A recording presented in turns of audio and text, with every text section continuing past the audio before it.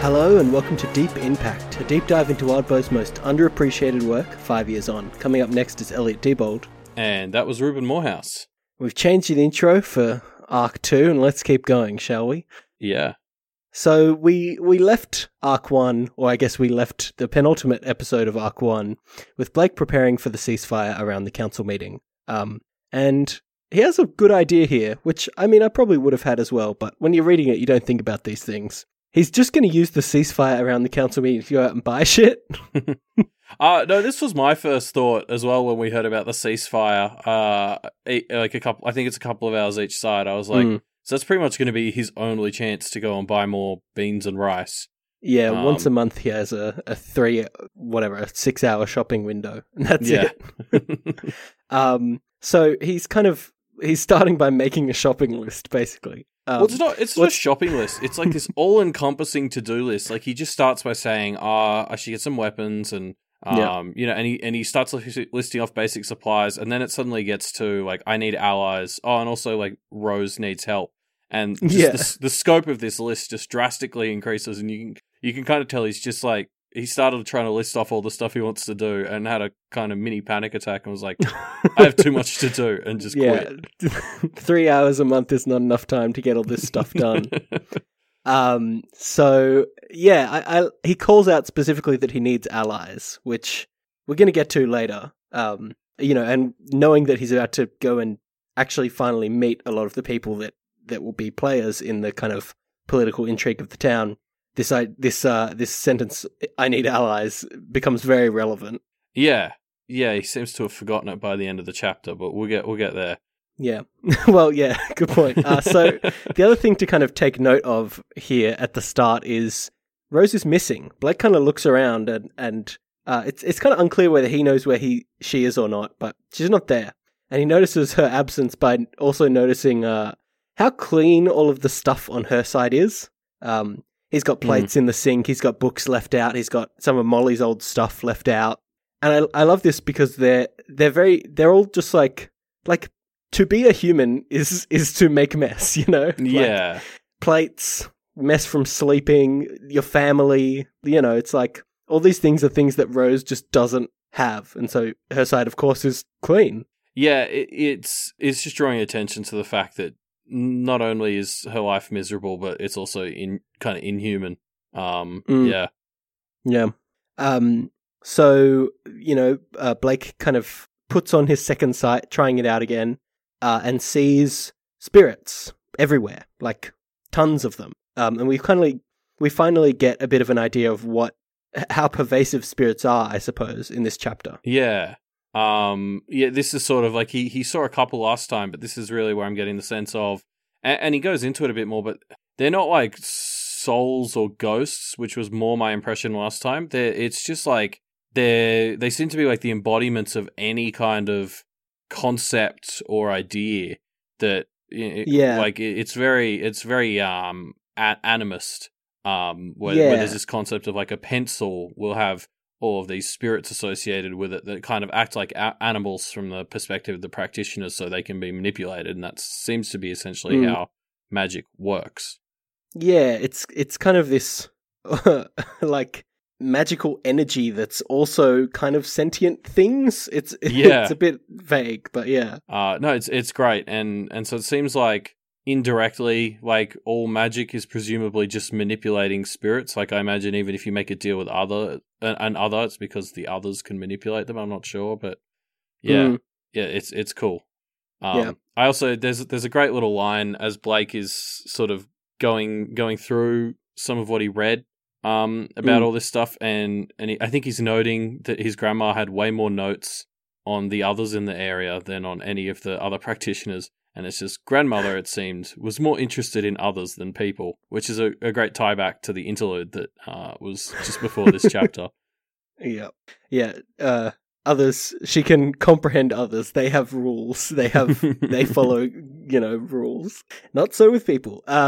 So Blake kind of heads off to find Rose, and we basically, all the kind of resentment that was bubbling up through the previous arc finally is explicitly spelled out here. I I don't know why. I just assumed this was going to take longer to be more of a thing. But, I mean, Rose pretty much explicitly calls out that Blake just gets to make the decisions and she doesn't. And she sort of admits defeat, which Blake's all like, oh, no, don't do that. But then he keeps doing all the decision making. So yeah, yeah. Blake says, oh, all right. How about I run all the major decisions past you? Yeah, and we'll get to that. Well, later. we'll get to that. Yeah. But and so Blake is kind of, to his credit, he's putting in some solid effort to try and keep Rose Jr.'s spirits up, right?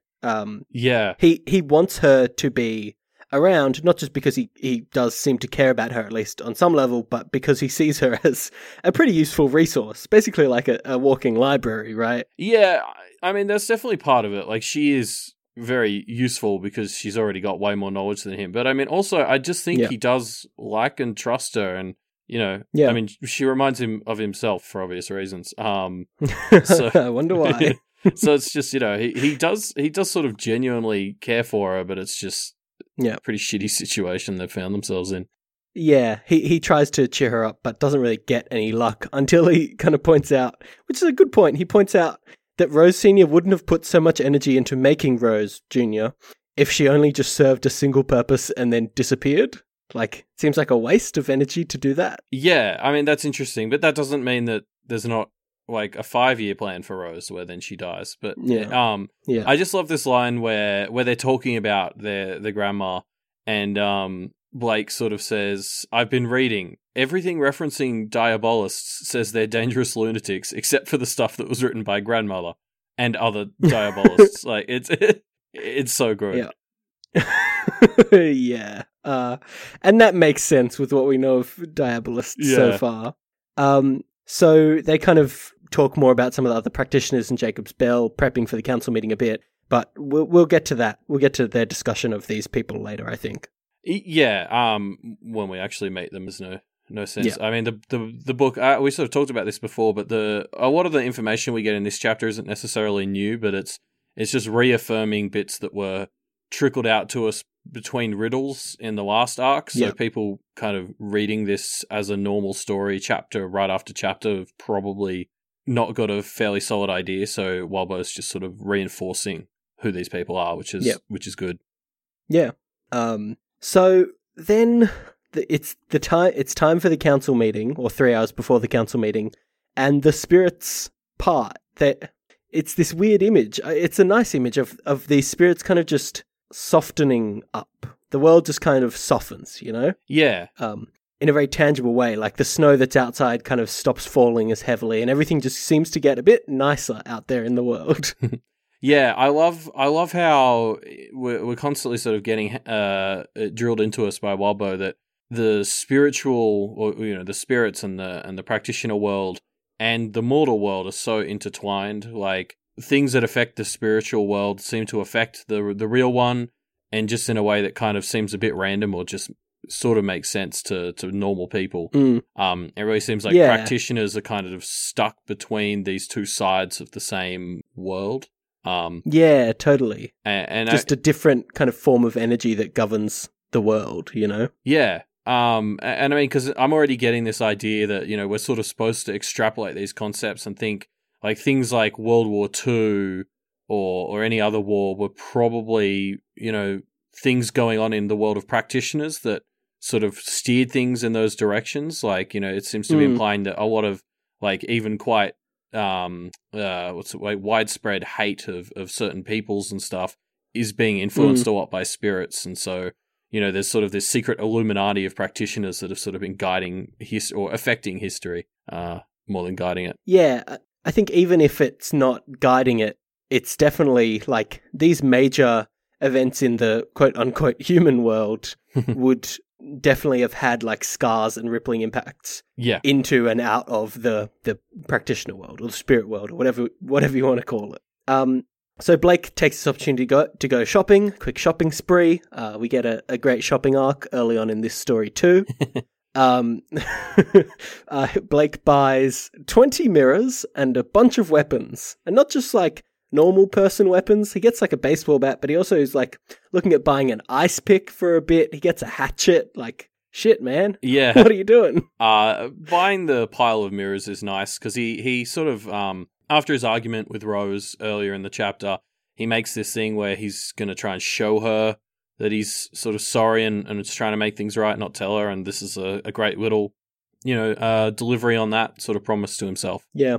He definitely earns some points with Rose. She's still annoyed in general, but she kind of concedes that that's a nice nice move. Yeah, exactly.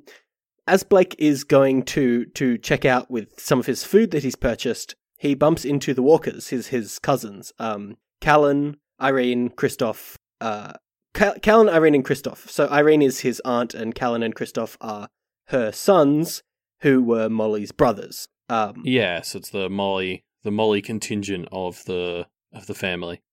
Yeah, and Blake is trying to be respectful here. I mean, he obviously hates them, but he's trying to. He cared for Molly too, and he's trying to respect her by being nice to them. Basically, look, he does nothing wrong. Like within this interaction, I don't. Well, up until the sort of the fisticuffs. Yeah. He's pretty reasonable. It's very much they're the antagonists of this particular confrontation. Well, yeah, mostly he's in the right, but there's this one weird moment where they're talking about like how he couldn't wait to get into the house, and I think it's Callan who says, "Oh, you couldn't even wait until her body was cold until you moved in," and Blake's internal monologue says, "She was cold before she died, I thought." And, yeah, and it's just. It's so weird.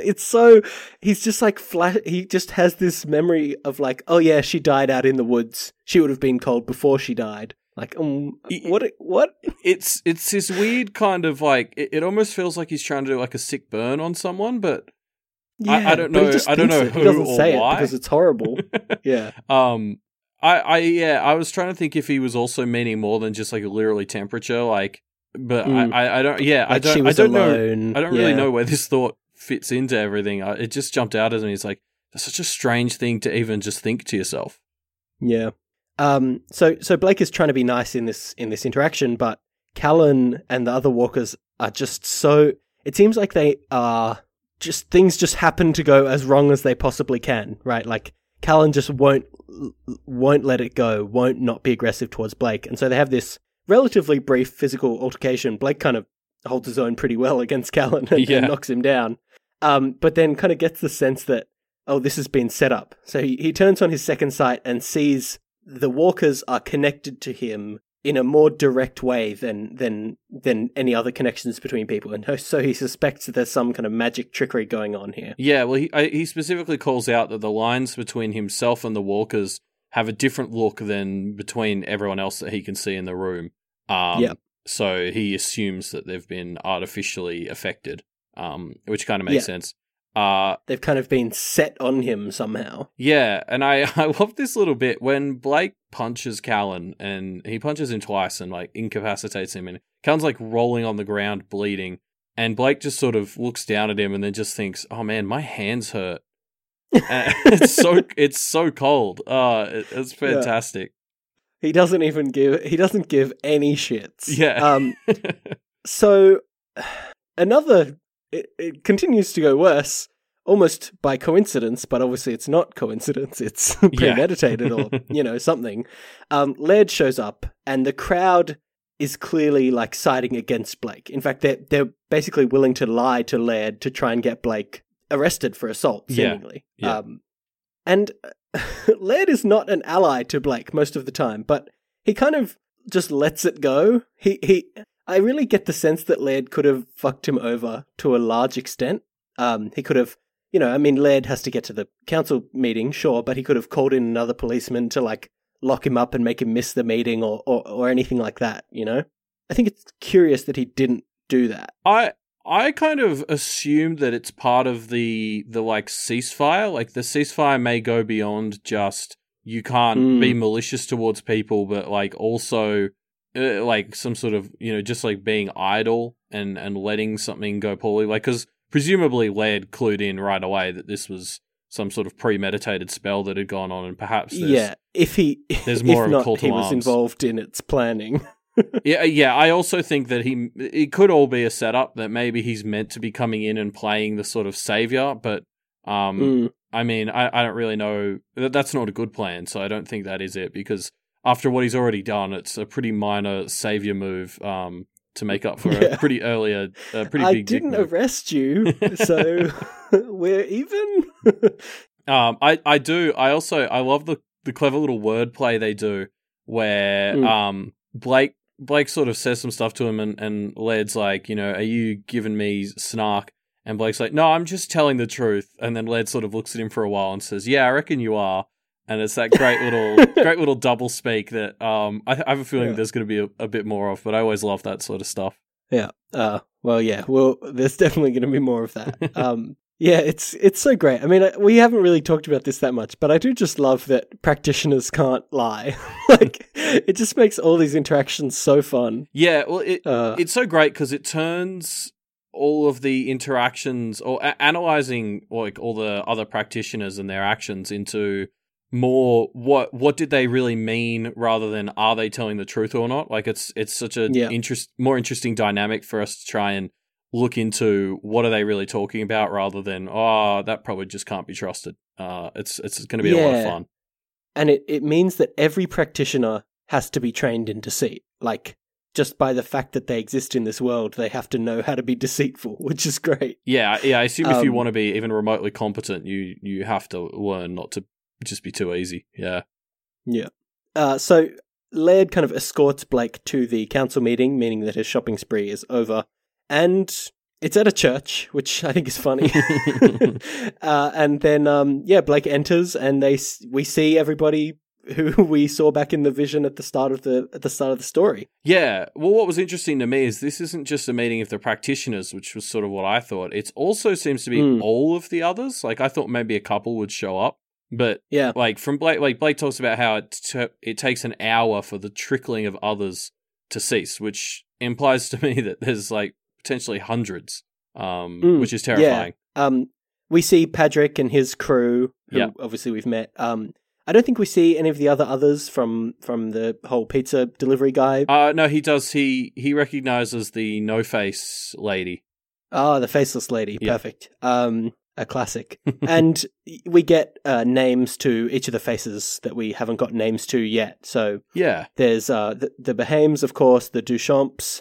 The Duchamps, we kind of learn is revealed to us that they are an all-women coven of enchantresses that focus on, like, altering relationships between people and things. And so we've already been introduced earlier into this chapter to the concept that there are essentially spirits representing the relationships between people as well. And so enchantresses focus on manipulating those, and it just immediately makes them obvious suspects for the attack that just happened.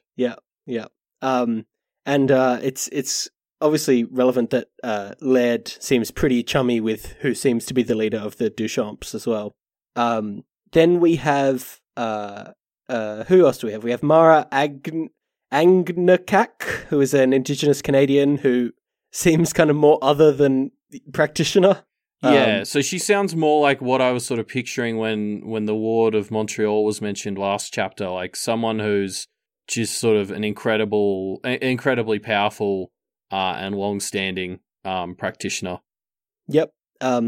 We have the Briar girl, who is a kind of teenaged girl with a very imposing kind of chimera animal familiar that's made up of like a bear and a fish and some weird stuff. Yeah, she seems creepy. Yeah.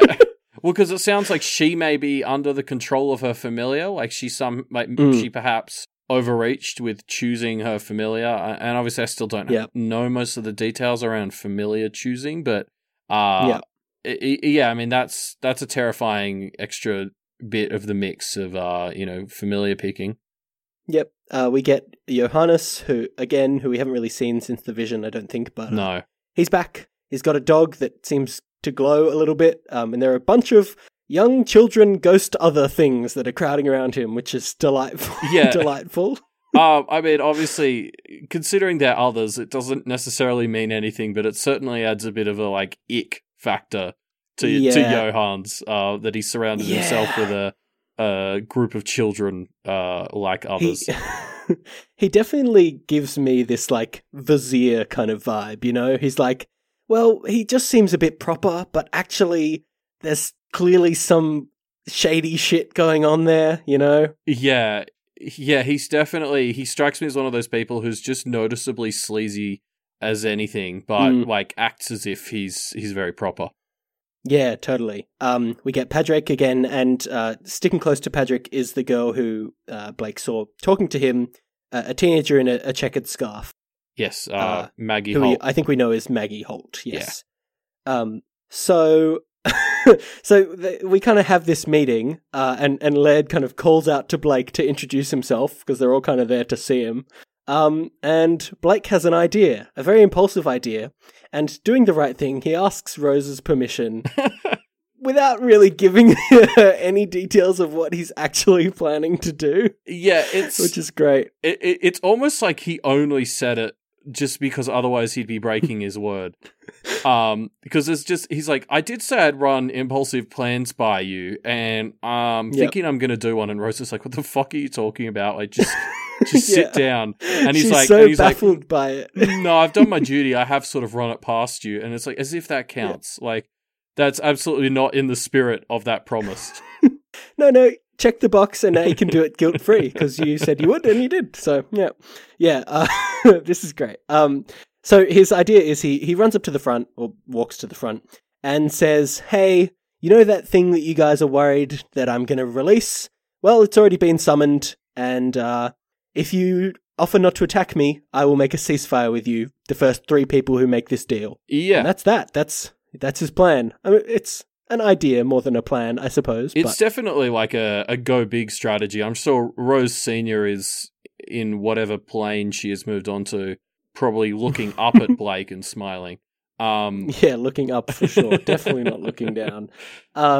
Yeah, I don't know. Like, what do you think of this plan? Like, his idea behind it is, you know, people are gonna all rush to make deals with me, and then they're gonna be infighting, and it'll be great, or, you know, something to that effect. Yeah, it's an attempt to basically use the leverage of having Rosa's stuff to divide everyone else, to give him a bit of space, hoping they'll all fight each other. It definitely relies on the fact that everyone believes that he can do that. Yeah.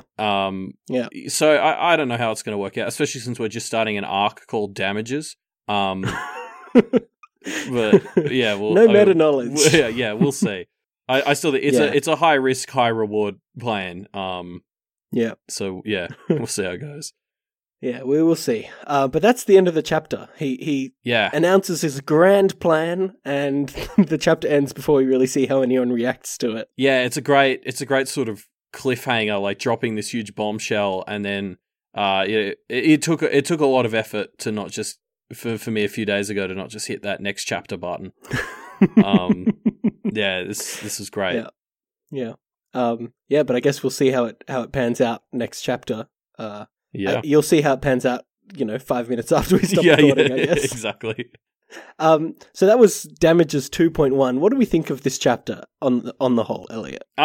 Yeah, I'm exciting. I mean, we're back to sort of a bit of a setting up chapter because we're starting a new arc, but we're getting lots of little details on how magic works now that Blake can do it, which is really cool. And yeah, I don't know, I'm just excited to see where it goes. Yeah, I think the thing I liked most about this chapter is it just revealed another completely different way for magic to work in this universe. Altering the bonds between people as a tangible thing that can be, like, seen and messed with. It's great. It's just like, oh yeah, cool. Magic can do this too, I guess. Why not? Yeah. Again, because we've talked about how there's all this symbolism woven into the world of practitioners, and now we're sort of seeing that it just extends into the world. Which is great. Wildburst created a world where metaphors are in the text. It definitely suits his style. So enough about what we thought about the story. Let's talk about what some other people thought about the story as we visit comments from 5 years ago. Yeah. Do you want to start with yours? Yeah, sure. So I've picked out a comment by a user named Chair, and it's not like a particularly like literary insightful comment, but it was just something. It's just a little insight that I completely missed, which was Blake notices while he's shopping for all his stuff that everyone is staring at him, and Cher points out that his shopping cart is like a baseball bat, a chain, a bunch of mirrors, and like he's looking at ice picks and hatchets. So of course everyone's staring at him. Like that might have nothing to do with what he is. It's just if you see someone with that like shopping cart, you're probably going to wonder what on earth they're up to. I don't think you even wonder. I think you just assume they're a serial killer. I think I missed this on my first go around too. It's like, Blake, you don't have to be so paranoid. You're buying some weird shit. Yeah, well, because I've sort of bought into Blake's paranoia so much. So Cher's comment really sort of was a great way for me to take a bit of a step back and be like, no, actually, like he is just being super weird. Yeah, super dodgy. Yeah, I like that comment. I picked one out by Mr. No Yes, and I like this comment. So the gist of the comment is he's pointing out that for some stories, you can easily put yourself in the protagonist's shoes and think you'd do well, or, oh, this would be pretty difficult. But in a story like Pact, it's hard to imagine that you would survive a day or 2 days. And really, considering the amount of shit that Blake has already been put through, I'm kind of surprised he's still alive, even though we're only one arc in. Yeah, no, it's totally true. And I already had a few moments in arc 1, like when Laird left Blake in that coffee shop and he was getting kicked out, and I sort of talked about how I probably would have just frozen or maybe tried to get the coffee shop to be like, well, I'm not getting out of here until, the chief of police. Well, I would have been like, oh, get the chief of police to make me leave. Like, try to get Laird back, even though that might make things worse. Yeah, not a bad strategy. But if we think about how many times has Blake been in a life or death situation so far? Like, he's narrowly avoided death at the very start with the bird skull things. Pretty bad situation with the coffee shop and then with Padrick as well. I mean, maybe that's not death, but it definitely would have been pretty bad. Yeah, he had a close call of his own making with Barbatorum, technically. Yep. One step in the wrong direction and he probably would have died there. The pizza delivery guy thing, like that was very nearly he would have died. 2 more steps outside the front door. Like, shit, I would be dead by now. What a boring story it would have been.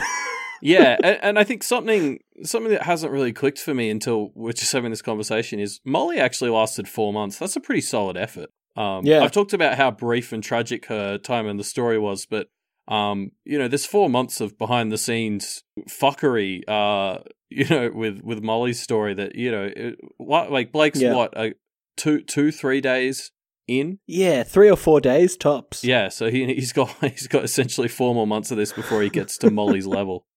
Before he even ties her record. Yeah, shit. Ooh. Yeah, just fun to think about. Man, how has he even survived this long? Yeah. Ooh. So that's the first chapter of Damages 2-1. Yeah, I guess that's that, huh? Yeah. That was a lot of fun. I'm keen for the rest of the arc. Yeah. So we'd love to hear what you guys thought about this chapter. What do you think is getting set up? What do you think is going to happen? Do you think people will take Blake's deal? If you want to answer any of those questions or anything else, you can take a look in the show notes down below. We have a link to our discussion thread on Reddit where you can talk about the episodes with us. Yeah, if you don't want to hit us up via Reddit, you can go to our website, which is also in the show notes, mediamdpodcast.com. And from there you can find links to our Twitter and our Facebook and our email address. So those are some other ways to get your info to us. Yep, from the website you can also leave us a review on iTunes, which would be quite helpful. I guess that's that. We'll see everybody in 3 days. Yes. On the 21st for Damages 2.2. Monday the 21st of January. We'll see you then. Bye.